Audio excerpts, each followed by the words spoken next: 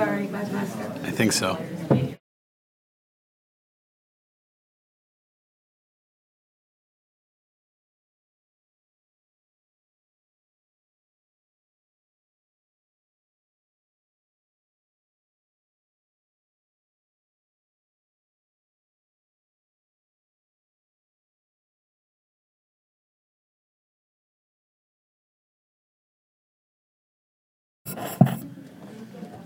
Good to see you all. Good to be with you. God bless you. Good morning. Please open your Bibles to Ephesians chapter 2. We made it as far as verse 19. Ephesians chapter 2, verse 19. If you don't have a Bible, raise your hand and one of our ushers will bring a Bible to you. It's good to see a few of our friends have come back. The Lord's brought them back and brought them back safely, and we're grateful for that. And I just thank the Lord for Aaron. He was able to share on Wednesday for me. Some of you know not feeling well, so thank you, Jesus, for that. And Aaron, thank you that the Lord used you faithfully. So this morning, we're going to be turning our attentions to really the end of chapter 2 and chapter 3. And Paul's going to talk about a mystery. Now, it's a lot different than what we understand mystery. If some of you are thinking, boy, didn't I go to a dinner with a mystery and, the whole thing? No, that's not what Paul's talking about, nor what we think about in the English language of mystery. The idea of mystery within the Gospels, within specifically the New Testament, compared to the Old Testament, speaks to a spiritual understanding. You might say a supernatural spiritual understanding that comes through direct revelation from God to the believer to make something that was once not seen clearly visible. And so Paul is speaking about something very, very important here. It's foundational. We speak about the chief cornerstone, Jesus Christ. We speak about his work and his atoning work that he's done for you and I on the cross. We understand that. The atoning work and the new nature we've been given and being born-again believers. But often we don't think, or some may not think, about all the other aspects of what Christ did when he came to reconcile the entire world to him. And one of those things is a unifying of a body of believers. See, there was Old Testament saints and there's New Testament saints. And if you just study your scripture long enough, and many of you have, and we actually have a book in the bookstore, I had written it's about the rapture, and it goes through, and one of the things is what happened to the Old Testament saints before Christ, and what happens to the New Testament saints. We know that the Bible's consistent in the teaching that it's always been faith. It's never been a law that saved. It's never been works that saved. The scriptures have always been consistent through that.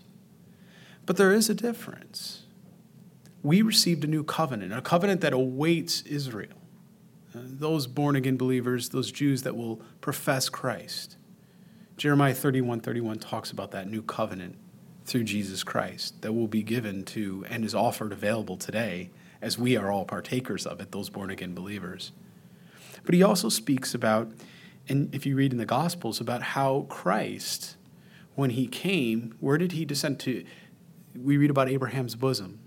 And we read about the Old Testament saints that were more or less collected, if I can say it that way, in Abraham's bosom, and then brought up to Christ, right? Or to God, Father in heaven. God, Father, Christ, the Trinity, the triune God in heaven, right?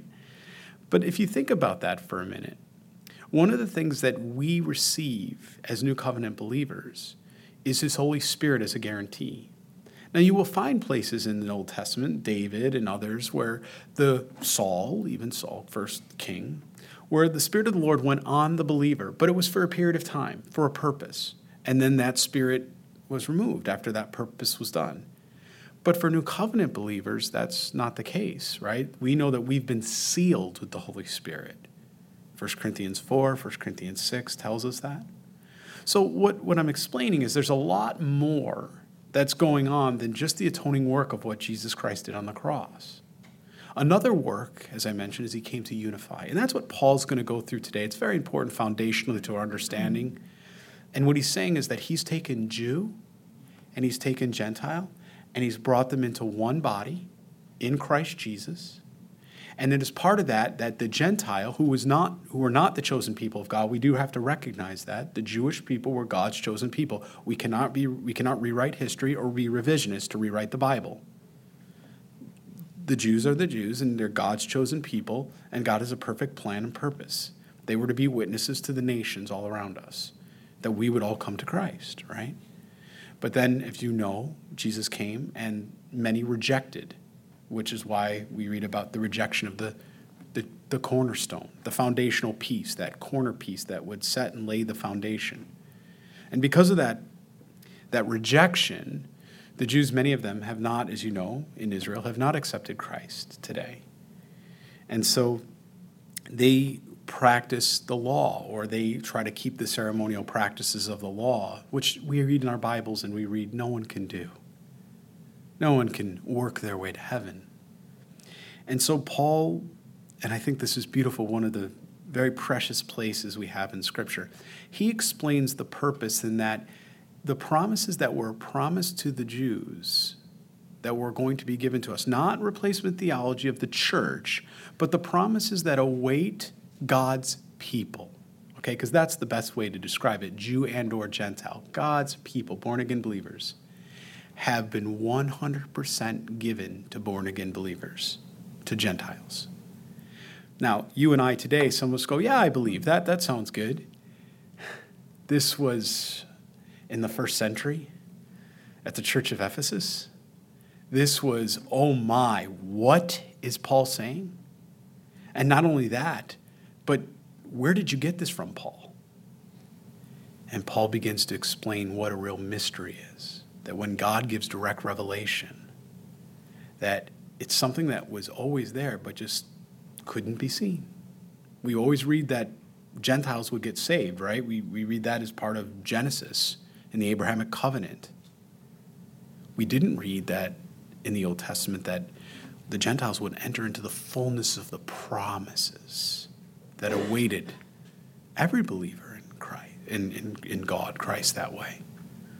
And that's what Paul's going to explain to us. It's talking about access. It's talking about authority. He's going to describe his stewardship. Very, very powerful passage. Let's bow our heads and pray, and we'll come at this with an open heart. Father, I thank you that, Lord, you have made this simple.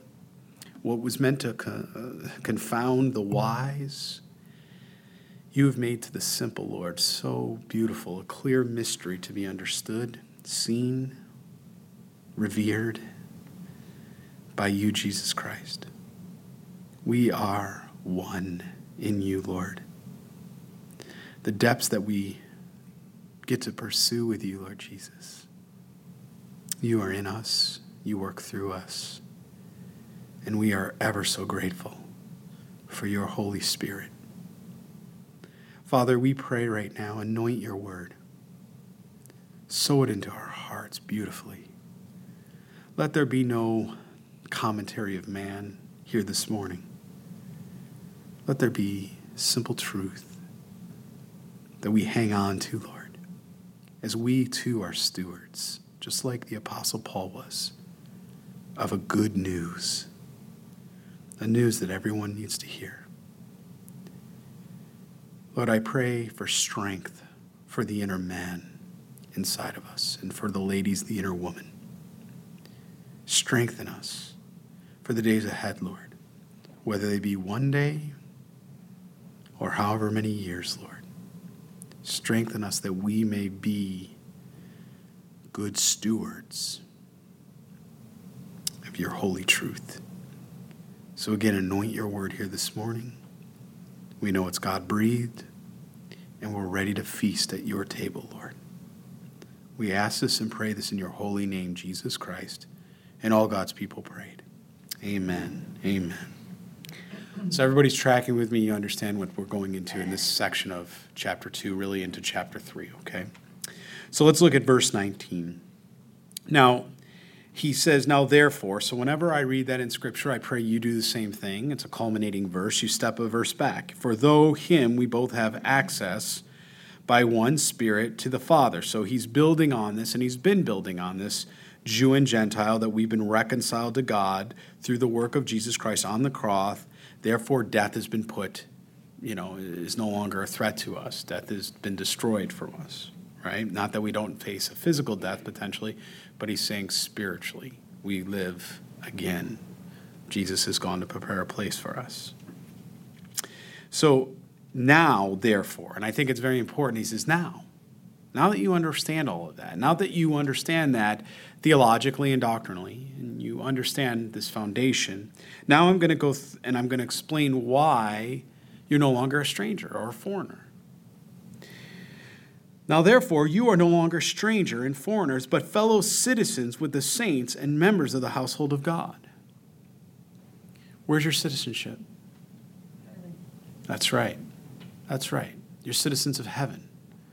Before you were ever a citizen of America, yes, you might have been born in this country, but your allegiance ultimately belongs to God, and your citizenship is to God the Father, Christ the Son, and the Holy Spirit. And that's our identity.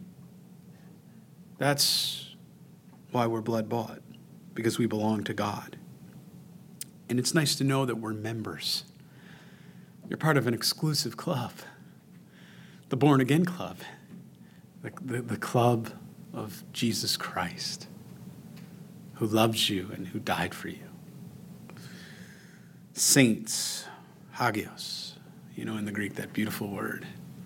All of us, not what the Roman Catholic or other churches teach of some type of practice that you must go through to earn sainthood. When you receive Jesus Christ, you're a saint of the Lord. And that's what the scriptures teach. We're never to add or take away from the word of God. Let it be an anathema, as Paul said. Having been built on the foundation of the apostles and prophets, do you understand that this isn't new? That this revelation, that everything we believe today, you have a long and beautiful pedigree.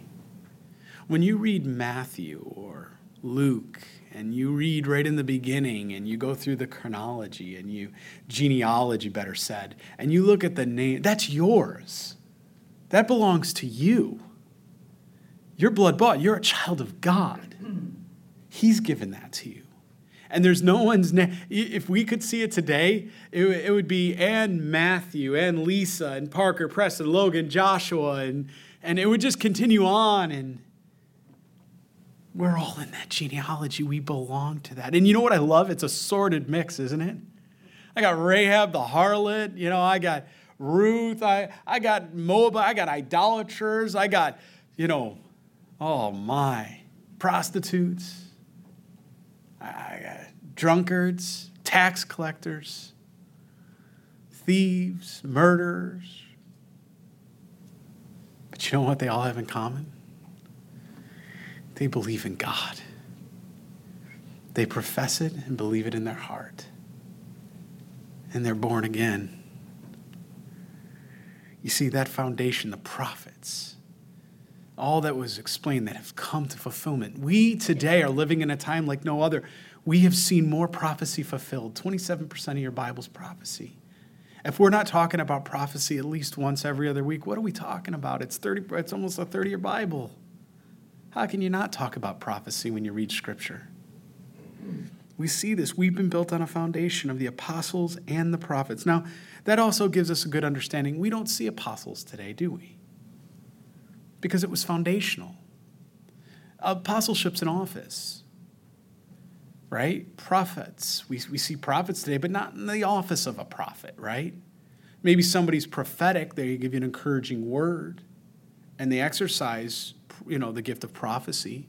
But that's not talking about the office as it was in times of old or the ancient times where that was the office they held, a prophet. Jeremiah, the prophet, right? You understand. Just like Paul was an apostle, Matthew, Mark, Luke, John, right? Peter, apostles. Well, John Mark was really Peter. So, he authored Peter, so forgive me there, but you get the point. It was an office.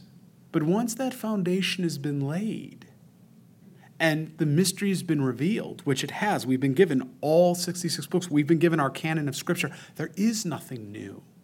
We shouldn't be looking for a new something. Everything's been fulfilled and given to us. Now we're watching prophecy continue to be fulfilled before us.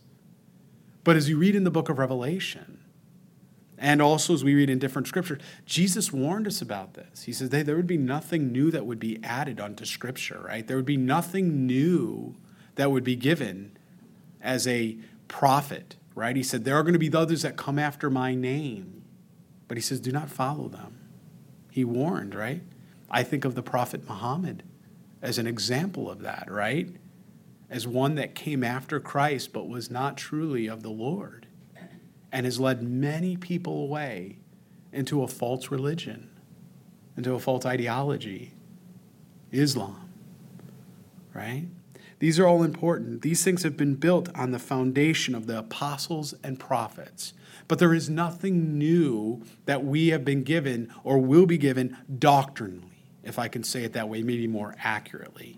It's not that new things aren't being revealed. They are. I mean, we're seeing prophecy fulfilled.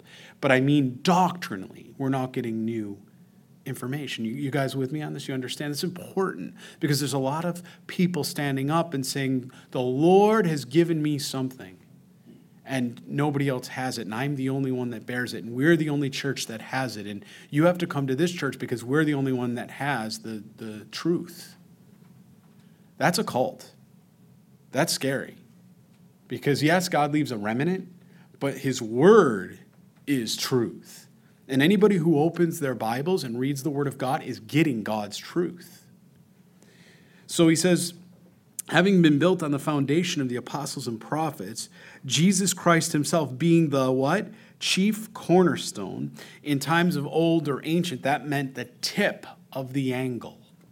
That's what that actually means in the Greek. When people see chief cornerstone, it's talking the tip of the angle that it makes on that corner area where the cornerstone's presented. Anybody here try to ever build a wall or frame a wall or do something like that?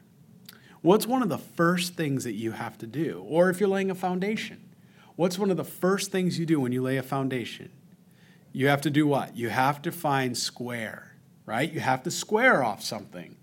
You always have to find something to square off of. You can't just go square. No, you find something around you, right? Whether it's a curb or an object or something off of a schematic or something like that, and you square off that, assuming what? That's square. What we're reading here is when you square off of anything that's not straight, what happens? Is it truly square? No, it's not. But when Jesus Christ is the tip of the angle. Now, I want you to think infinitesimal. I want you to think calculus again. Some of you took calculus. Remember? T-limits, instantaneous points. I want you to think about what we're talking about, the tip of an angle, how mathematically precise that is. That is saying infinitesimally, right, perfect square. There is no deviation of error. We typically have a standard deviation or deviation of error of some amount whenever we measure something. There is no error. This is perfect. And when you align yourself with that foundation, that cornerstone, everything you do is going to line up righteously. That's what he's shown us. That's what he's told us. He's our chief cornerstone. Now you know why it's such a perfect example, because Jesus often spoke in parables and illustrations that in those days he could relate, as well as today. If anybody's a builder, they can relate to this. It was word pictures for people to see and understand, to apprehend what he was trying to say, because they knew when they were trying to build a foundation or anytime they were getting married. Remember back then when they would have marriages, and it was very common.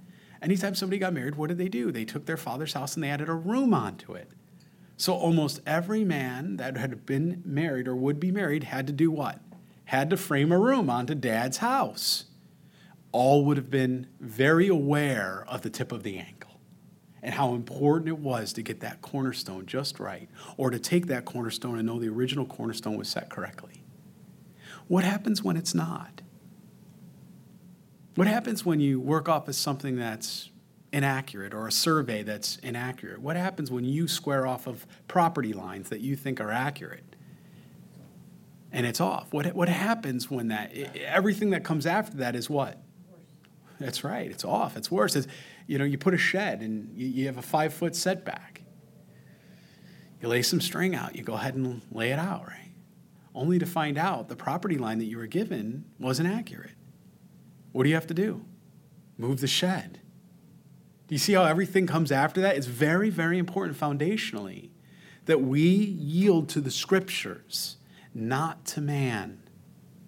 God's truth, not to somebody who just stands up and says, I have something new for you. We test everything in the light of scripture and doctrine. So he says, look, Jesus Christ himself being the chief cornerstone, in whom the whole building being fitted together, notice that God is doing that, grows into a holy temple in the Lord.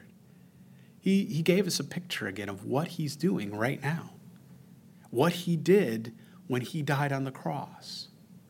That he was taking not the temple that they were used to that was destroyed in AD 70, but he was taking a supernatural spiritual temple that he was gathering unto himself, and he's erecting it and he's building it. And today that process is still going on, isn't it? We just had someone in the fellowship, I think a week or two ago, get saved. And it's like every time somebody gets saved, guess what's happening? He's continuing, one, heaven celebrates, but two, the temple continues to be built because the Holy Spirit comes and lives in us. And he says that we now are his living temple. And then he says, in the Lord, just in case you thought it somehow had something to do with you or me.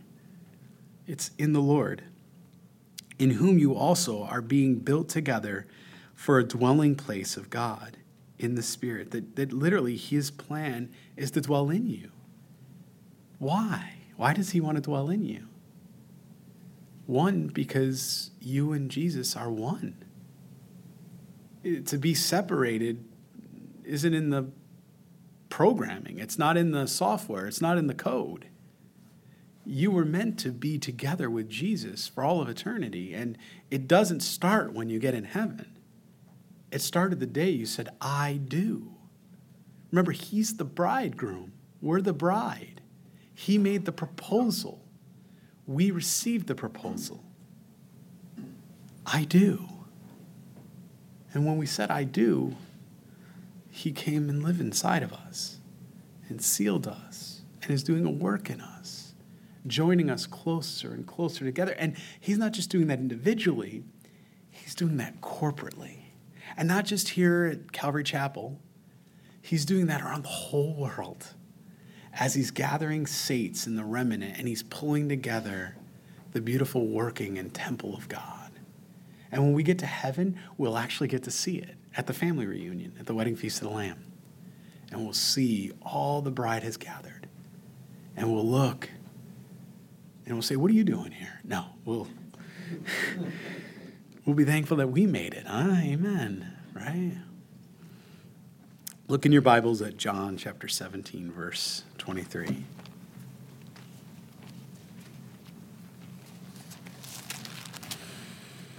I love how Jesus prayed.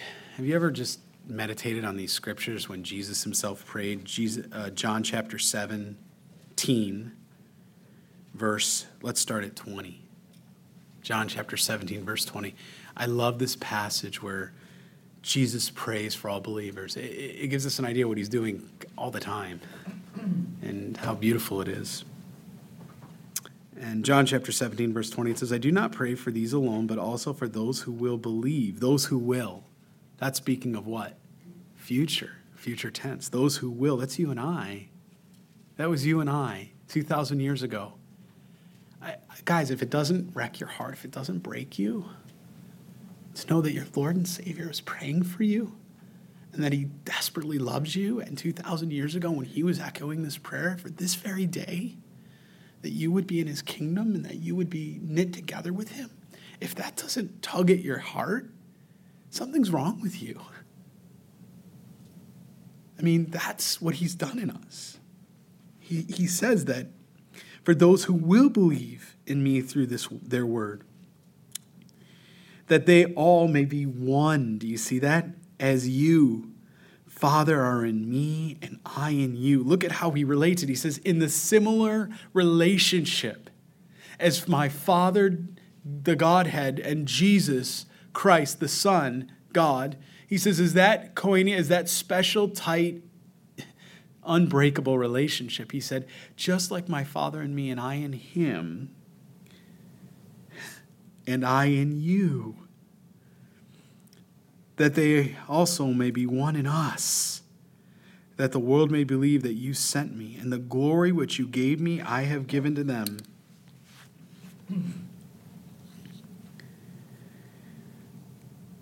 that they may be one just as we are one, I in them and you in me, that we may be perfect in one, and that the world may know that you have sent me and have loved them as you have loved me.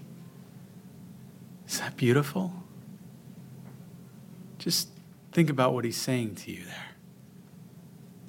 How he really loves you. And he's living in you now. And if you don't know Jesus Christ as your Lord and Savior, what are you waiting for? To know that the God of the universe, the God of everything, desires to live in you and fellowship with you and love you completely, and you love him, and to be in such a beautiful relationship, a beautiful marriage that's unable to be separated from. That's what awaits us. The unbeliever, that's what awaits you. That's what has already been fulfilled in us as believers, right? What about 1 Peter 2? Go ahead and turn to 1 Peter 2.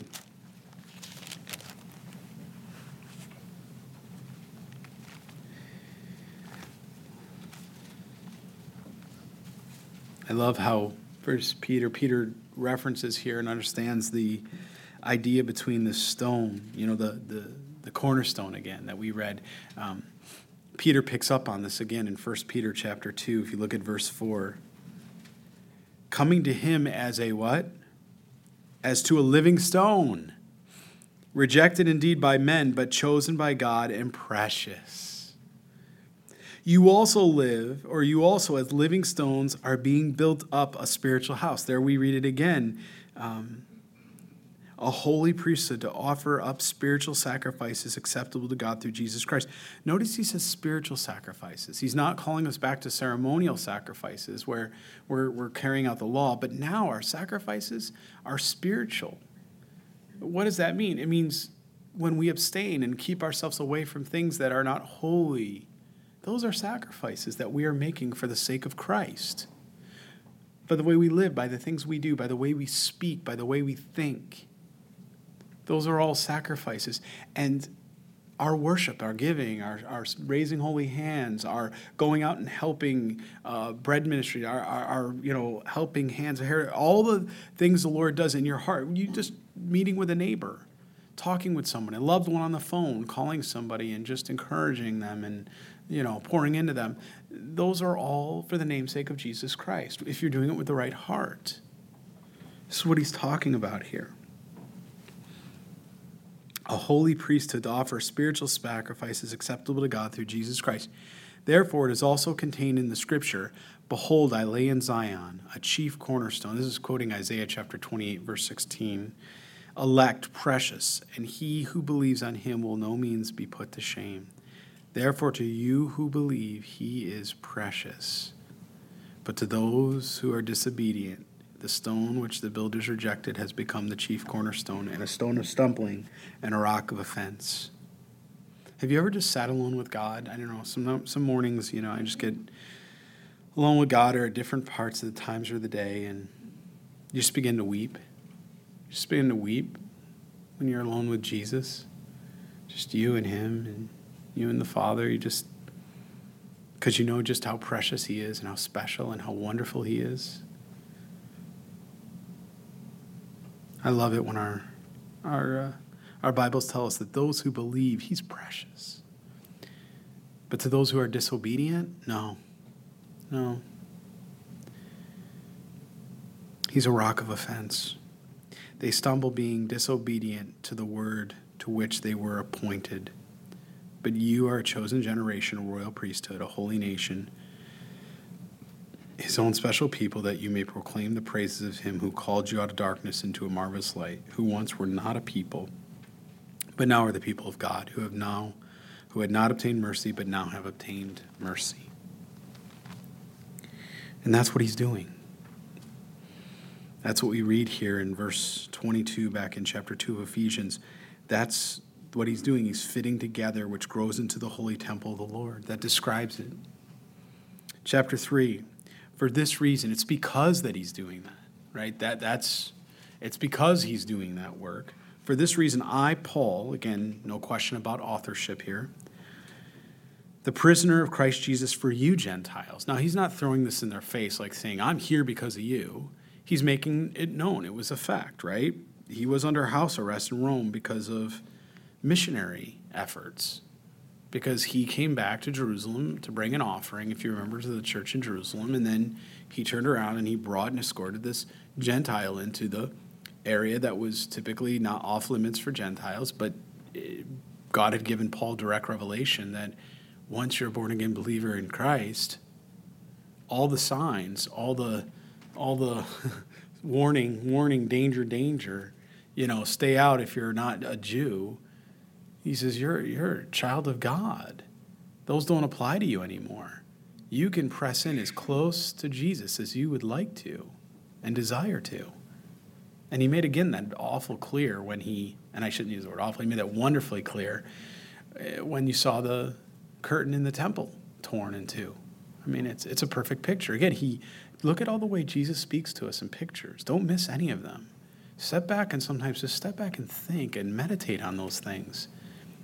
There's no coincidence. There's not a single jot or tittle in Scripture that was given that isn't, one, from authority, and two, to give us a picture, understanding, a hope, a confidence.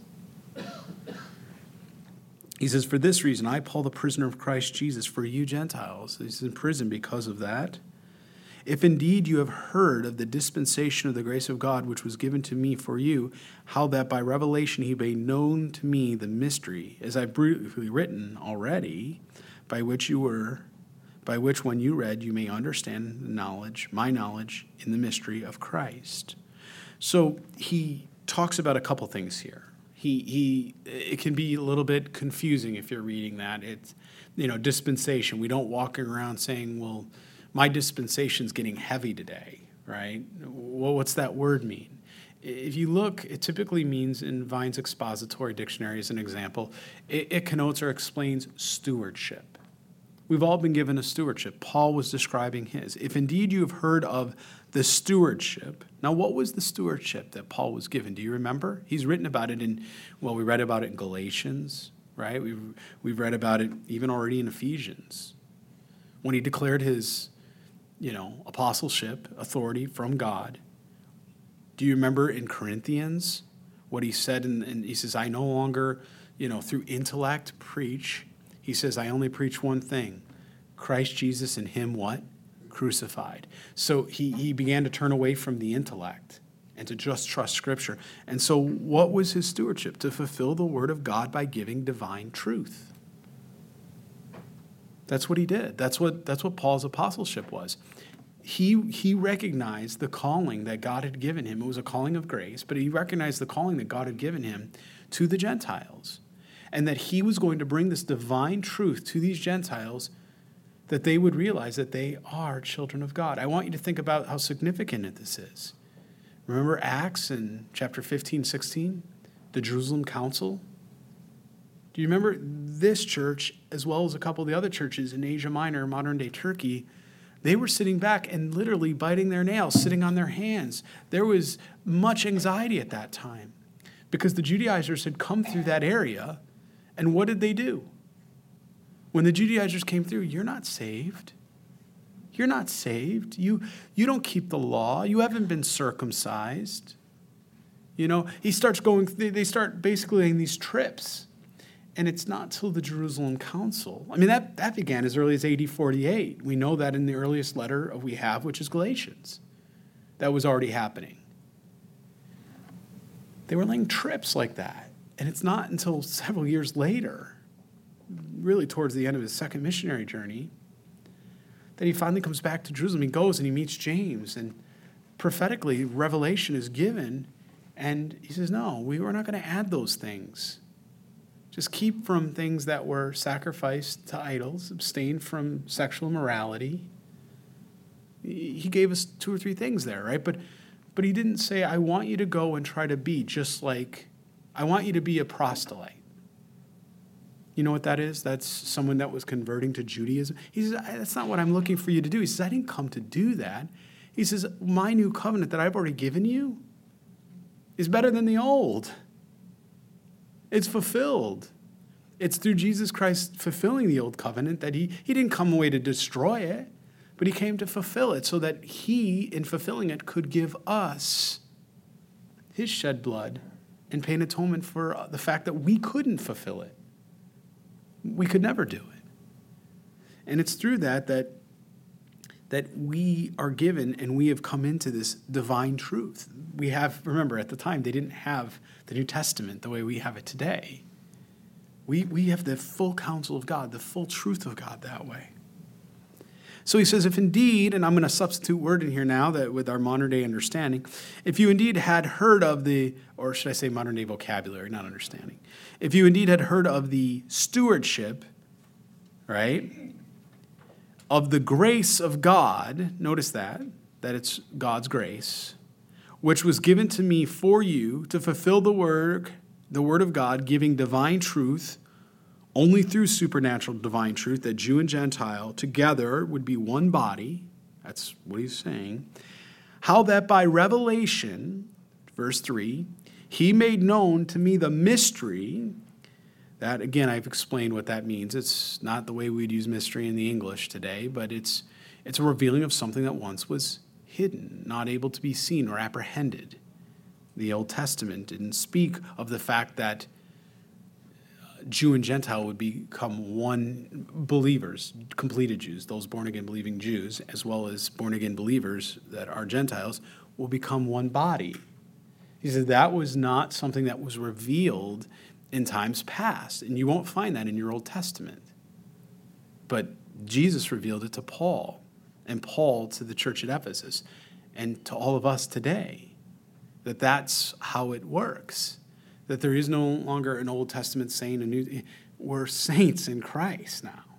That's why he goes on in many places to say, whether you're no longer Jew, you're no longer Gentile, you're no longer, and he's not talking biologically, he's saying men or women. He's explaining we're one in Christ. I want you to think, why did Paul, through almost every one of the Pauline letters, have to carry this message that Jesus Christ had given him to the church? Because it's the one attack spectrum that the enemy always begins with, and that's division.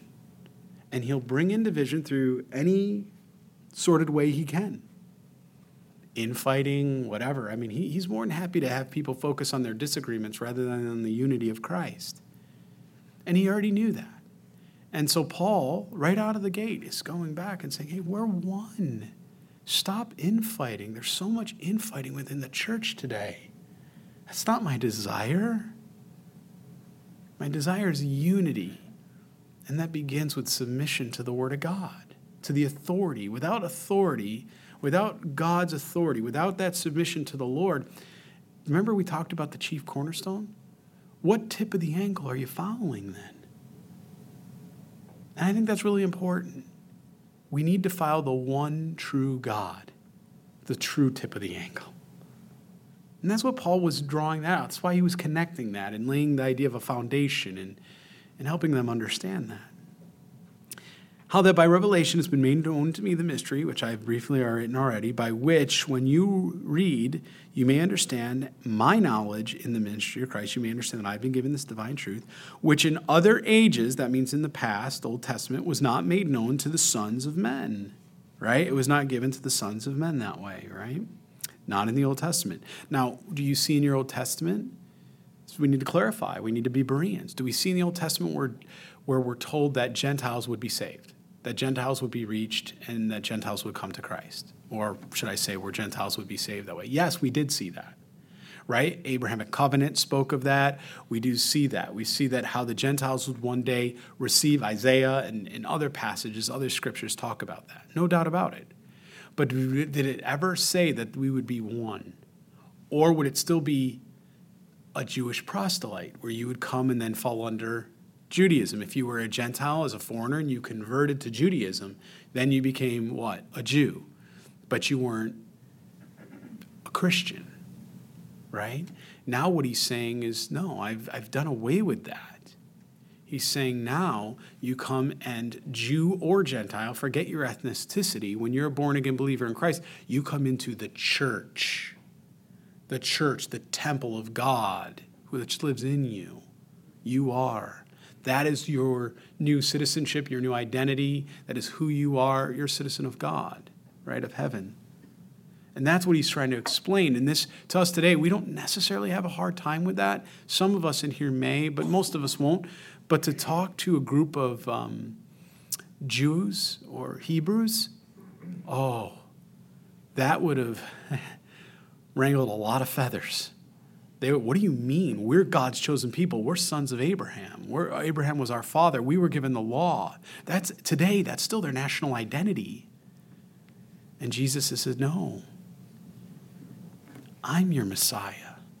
It's through me that you come to Christ. Or to God the Father, It's through me. He says, which is in other ages was not made known by the Spirit, right? To his holy apostles and prophets. Which was not made known to the sons of men, as it has now been revealed by the Spirit, that's the Holy Spirit, to his holy apostles, set apart, and prophets, that the Gentiles should be fellow heirs of the same body and partakers of his promise in Christ through the gospel. Now, did you catch that? He said that we are now fellow heirs in the same body, partakers of his promise in Christ through the gospel.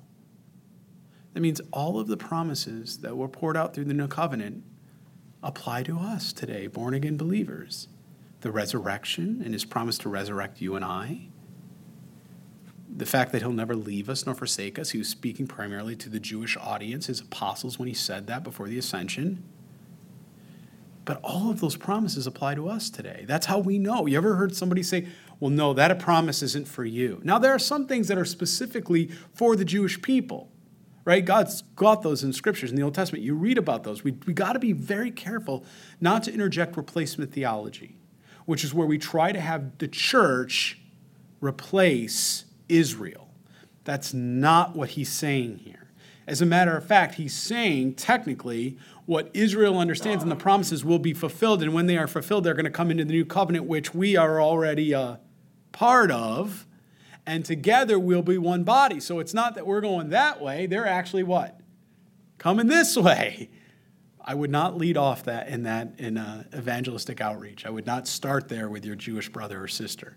Probably not going to be as well received, right? You're better off starting in the commonality, God the Father, right? And you begin to, who is Jesus? Take him to Isaiah. But you look at this is what he's saying. We're fellow heirs. It's beautiful. This was a mystery. This was something, first time they heard this, revealed to them. Today, we sort of take it for granted. But have we actually thought about it? That when you run into somebody that's of Jewish origin or ethnicity, did you realize that may be somebody that God is asking you, if you're faithful, to share the gospel of truth, to bring them into the family of God?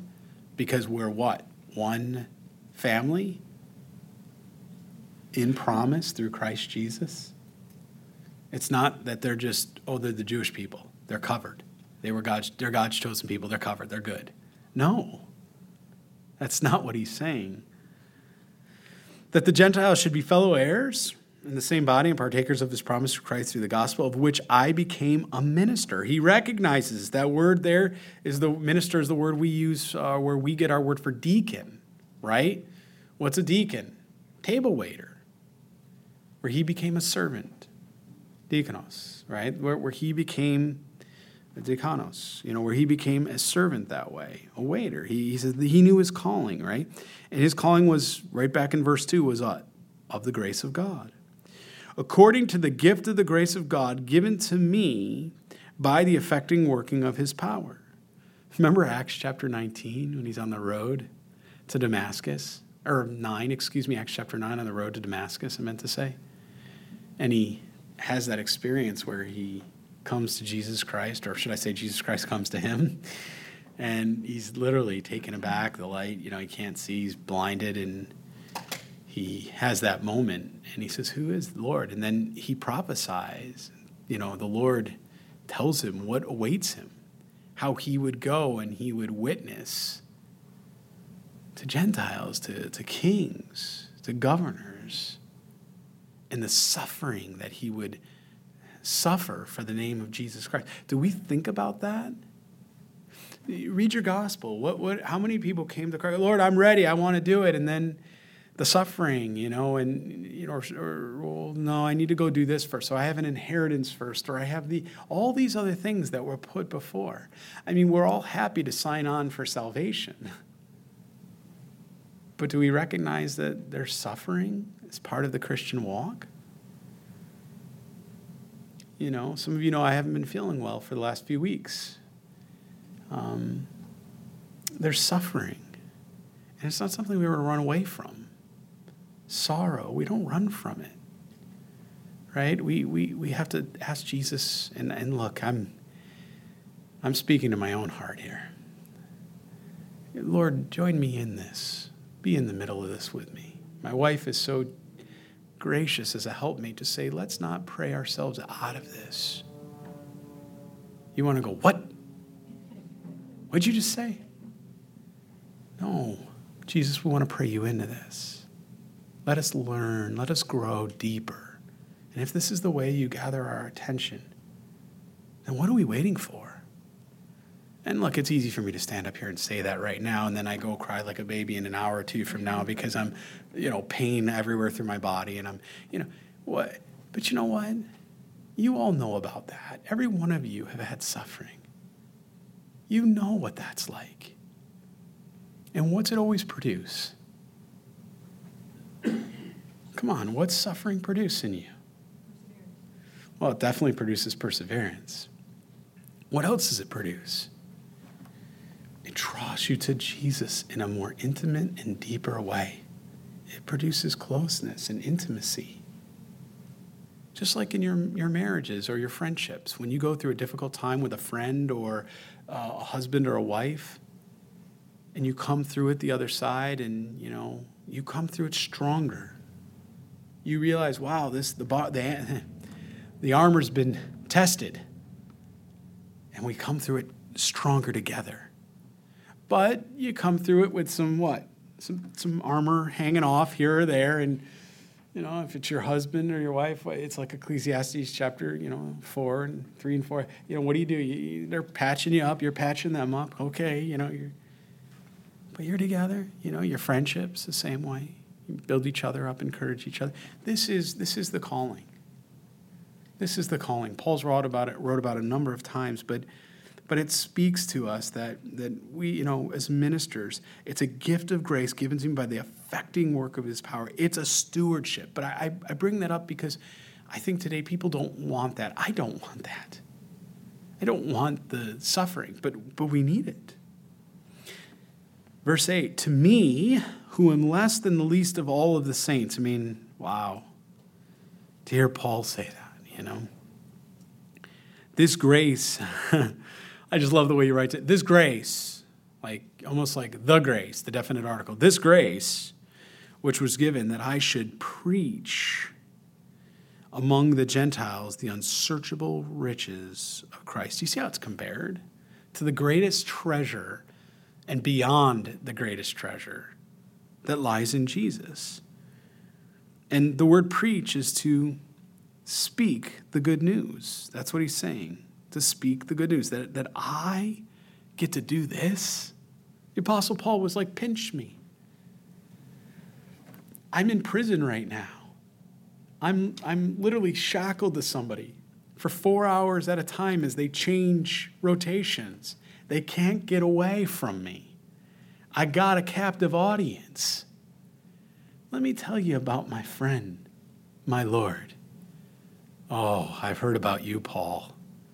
I was warned about you. Well, this is a good account. And he would go in and they got saved. And they continue to get saved and they get saved. Paul recognized that his suffering was actually an opportunity to preach the gospel. And that was his calling. Verse 9. And to make all see what is the fellowship of the mystery, that means that all would now understand, which from the beginning of the ages had been hidden in God, which means this was always his plan, but the Old Testament saints and prophets didn't see it, who created all things through Jesus Christ, speaking to his cross. And there is something new in the new covenant then, isn't there? Of course there is, and there always has been. But we start to see just how much more is in that new covenant than we actually thought. That he unified or united Jew and Gentile in that new covenant as one in Christ. That's what he's saying here. It was through Jesus Christ. To the intent that now the manifold wisdom of God might be made known by the church. Isn't that interesting? That the church has a responsibility, the body of Christ. That's what it means. It's not talking about a building.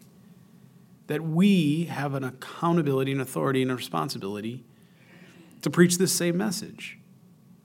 That believers in Christ are one. Jew or Gentile. And that if you're not a believer in Christ, what should you do? Invite them to be a believer in Christ so they can be part of the family. Right? And he says this is very interesting.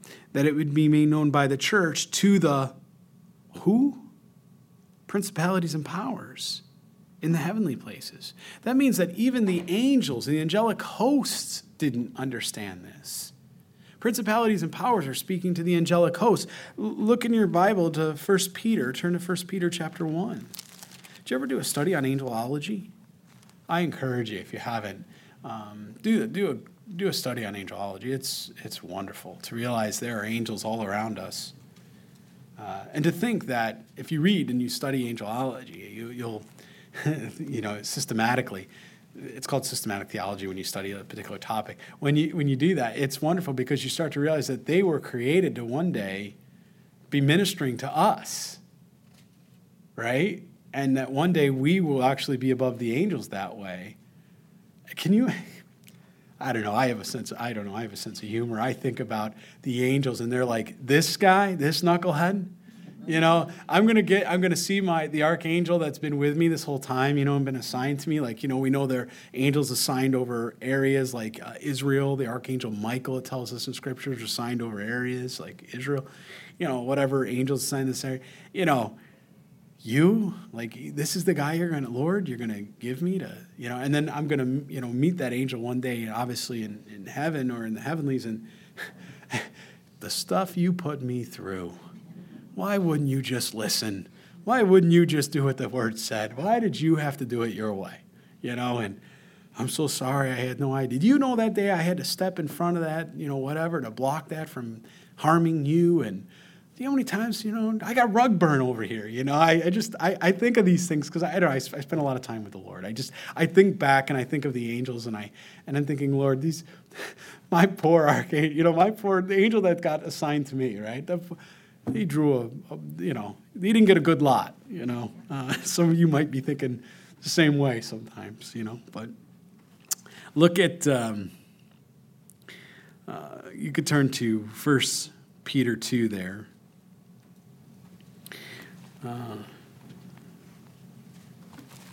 It's chapter 1, verse 12. I'm just going to find it. There it is. To them, it was revealed that not to themselves, but to us, they were ministering the things which now have been reported to you, those who have preached the gospel to you by the Holy Spirit sent from heaven, the things which what? angels desire to look into. These are things that the angels weren't even aware of. It's kind of like the rapture. The angels don't know. The Son of God didn't know when he was here on earth. Only the Father knew. You know, there's that movie that came out, The Wrath, what is it? Before the Wrath. Some of you might have saw that, or I just, we watched it, and it's really interesting. If you haven't seen that movie, it's a good watch.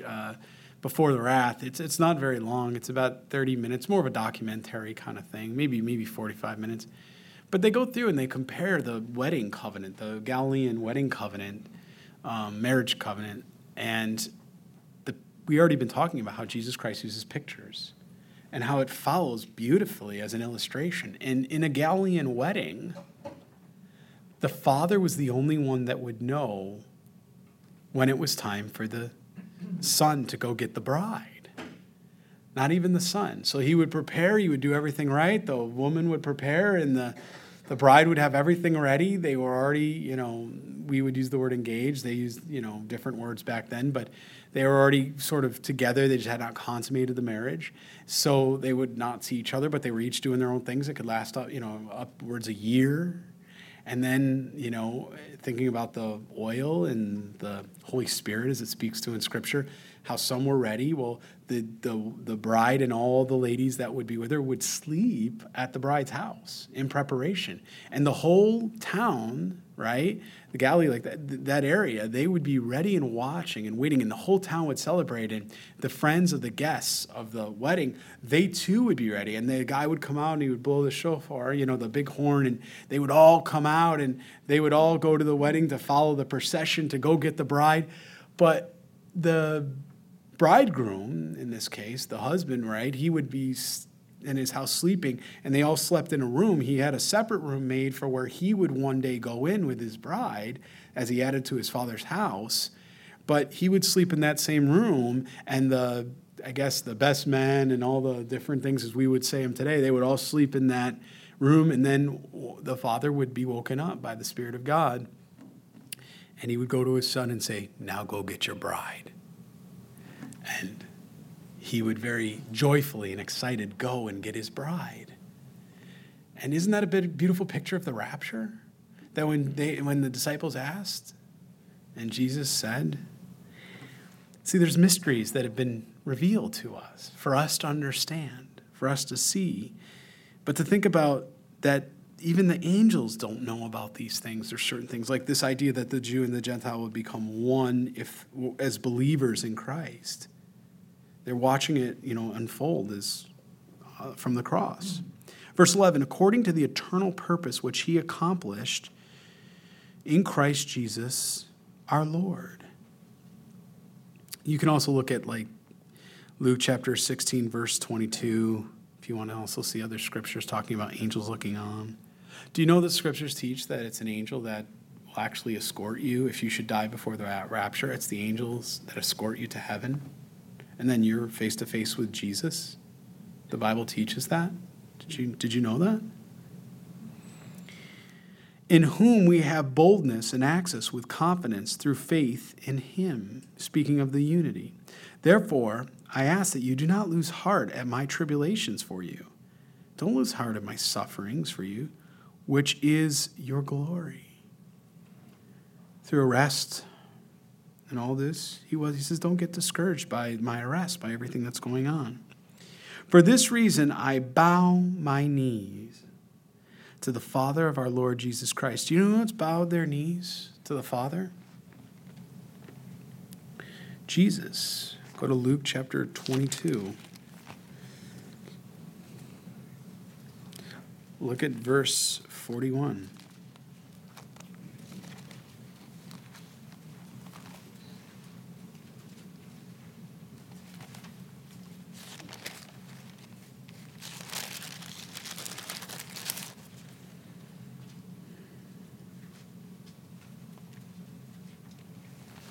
Okay. You there? If you look at Luke chapter 16, I want to kind of go back to 16, but Luke 22:41, we can see that it says what? And he was withdrawn from them, speaking of Jesus, when he was in the garden. Right?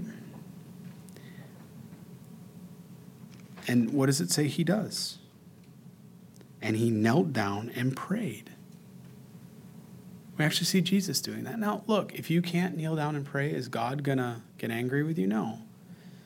You know what he wants? He wants a bent heart. That's what he wants. He wants a bent heart. But I think of James, camel knees, right? That's what we used to call him, because he spent so much time on his knees, the arthritis and everything else. You know? His knees swelled up so bad that he could barely walk. The half-brother of Jesus. As it became clear to him after Jesus ascended and everything from the resurrection, I lived with him for how many years? You know, I can't think of one thing my big bro did mean to me. Some of you big brothers, right? My big brother is good to me as he thought of Jesus. Okay, think about that, what it would have been like to grow up in a house. Everybody be the black sheep, right? Jesus is always the first, I know, Mom, be like Jesus. I got it. Why can't you be more like Jesus, son? But I don't think that was actually done. I don't think he would have allowed that. I think he would have done everything he could to help his brothers. Because he really didn't draw attention to himself other than he wanted to draw attention to the Father, to the will of the Father. And the Holy Spirit confesses Jesus, Jesus confesses the Father. While we're over here, remember I was mentioning about the angels? Since we're over here, just look at Luke chapter 16, verse 22. And this speaks of Abraham's bosom. I actually mentioned it earlier, Old Testament saints, New Testament saints, but it's a good area just to see angelology. Can we get a few minutes? So it was when the beggar died, verse 22 of chapter 16, and was carried by who? The angels, to the place where the Old Testament saints went, Abraham's bosom, right? This rich man also died and was buried. And being in torments in Hades, he lifted up his eyes and saw Abraham afar off and Lazarus in his bosom. I wish I could go in to teach all of this right now with you, but I think many of you have read it. If not, read the passage again. But it helps us to understand. And again, you could pick up the book in the other room. It's a short little book. It's a quick read. But it explains the difference between the Old Testament saints and the New Testament saints. That we go directly to be in heaven with the Father. Although, technically, if somebody said, hey, wait a minute, is that your final resting place, your final abode? What would be the right answer? No, because we're going to have a new heavens, right, that we will ultimately have as our final, the new city that will be built. But you're not wrong if you say I'm going to heaven. Yes, you are right. But there will be a new heavens that you will ultimately, after we come down for the 1,000-year millennial reign, you will ultimately reign with Christ and serve and minister. Well, you could turn back to Ephesians. Don't you love when the Lord just strings pearls? We end up going we just keep going on and on and on, right? If we only had another couple hours, what we could just pull from the Lord what he's giving us. So they begin to understand this boldness. So he says, according to the eternal purpose which is accomplished in Christ Jesus our Lord, in whom we have boldness and access. Please underline both of those because that's what you have and that's what this was for by Jesus. Competence through faith in him, unity. Therefore, I ask that you do not lose heart at my tribulations, for which is your glory. For this reason, I now bow my knees to the Father of our Lord Jesus Christ, from whom the whole family in heaven and earth is named,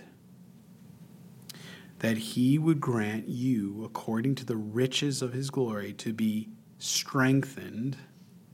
That's a good thing this morning. With might through his Spirit in the inner man. Notice he doesn't say the physical body. It speaks to an inner man here. That Christ may dwell in your hearts through faith, that you being rooted and grounded in love. You can look again at, or I'll just turn to John 14:28. Allow me to do that one moment, just for time's sake. And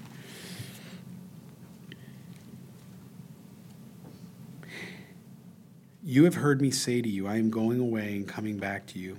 If you love me, you would rejoice because I said, I'm going to the Father, for my Father is greater than I. And now I have told you before it comes, that when it does come to pass, you might believe. I will no longer talk much with you, for the ruler of this world is coming, and he has nothing in me. That's what we're experiencing today. Jesus went to prepare a place for us. And the ruler of this world, who is the prince of the air, who is Lucifer, the devil, right? That's why things are going the way they are today. That's why you're seeing evil being called good. Isaiah 5, it's the fulfillment of prophecy.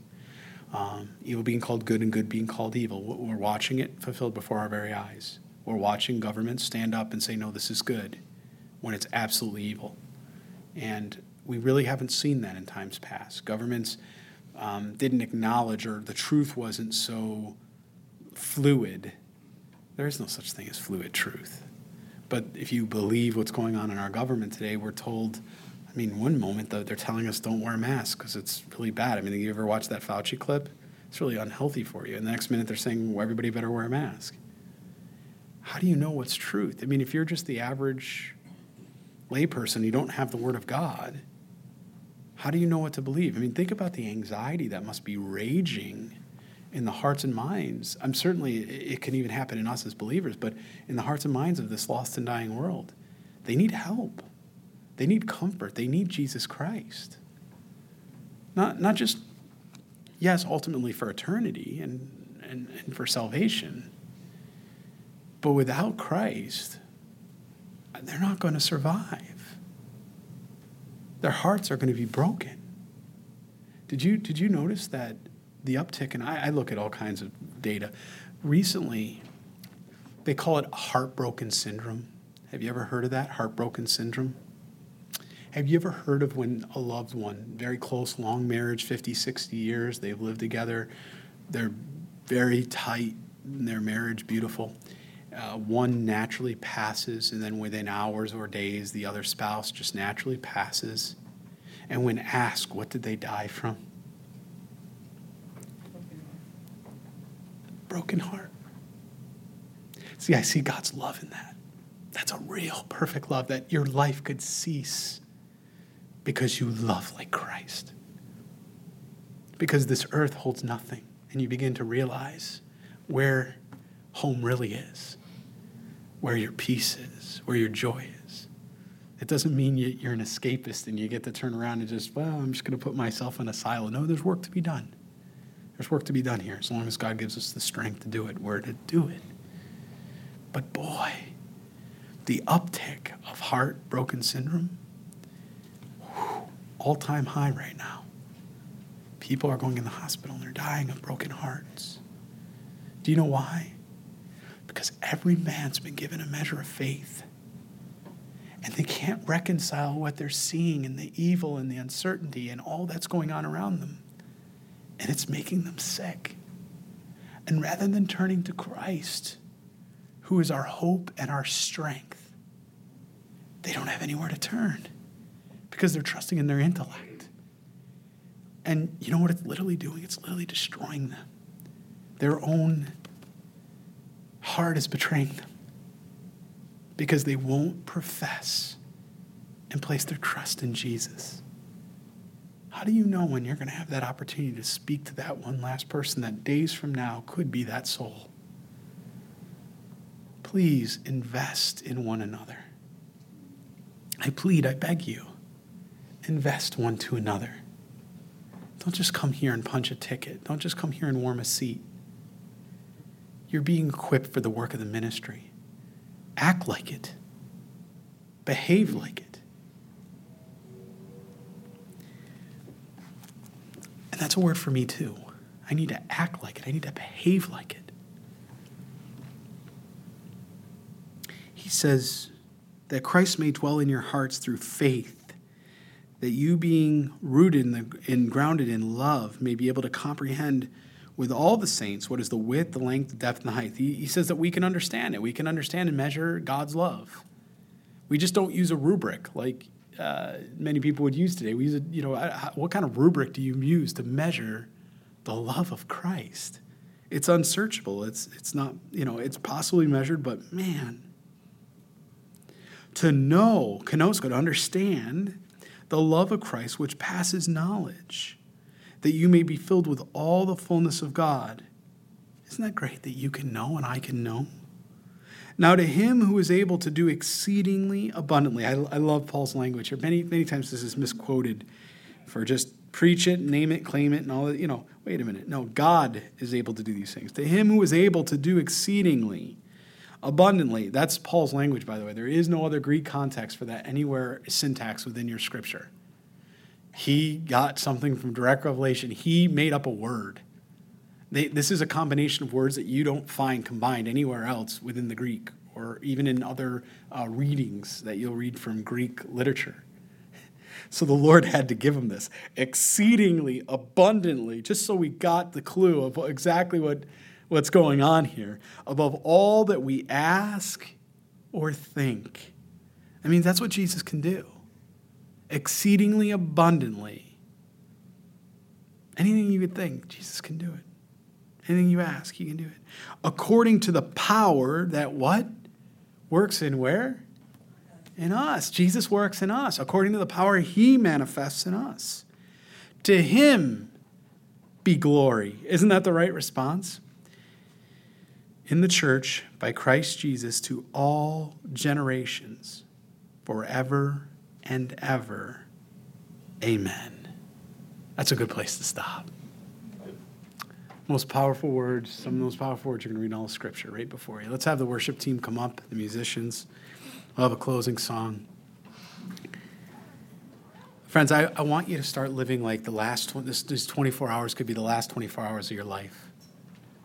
I want you to live with that kind of intent, that every word you speak, you make them count, that everything that God puts before you, you take advantage of, to see in it. There is no guarantee. I'm not trying to frighten you. Time is short. God is coming. He promised it. And if we believe that, we need to live like it. And I know that means some of us are going to have to make some changes. And I know that means we're going to have to make changes in our lives. We're going to count the cost. But I promise you, and more importantly, God promised you, there's nothing he won't give you 10 plus fold in the kingdom of God for anything that you're willing to surrender in this life that could be distracting you. There's nothing. There's nothing that you're going to hold on in the temporal that the eternal won't immensely satisfy. Let's stand if we can. If you're able, stand. Let's worship. Time is short. There is no coincidence. Be ready to proclaim the faith and the reason you believe what you believe and the hope that lies within you. A resounding amen? Amen.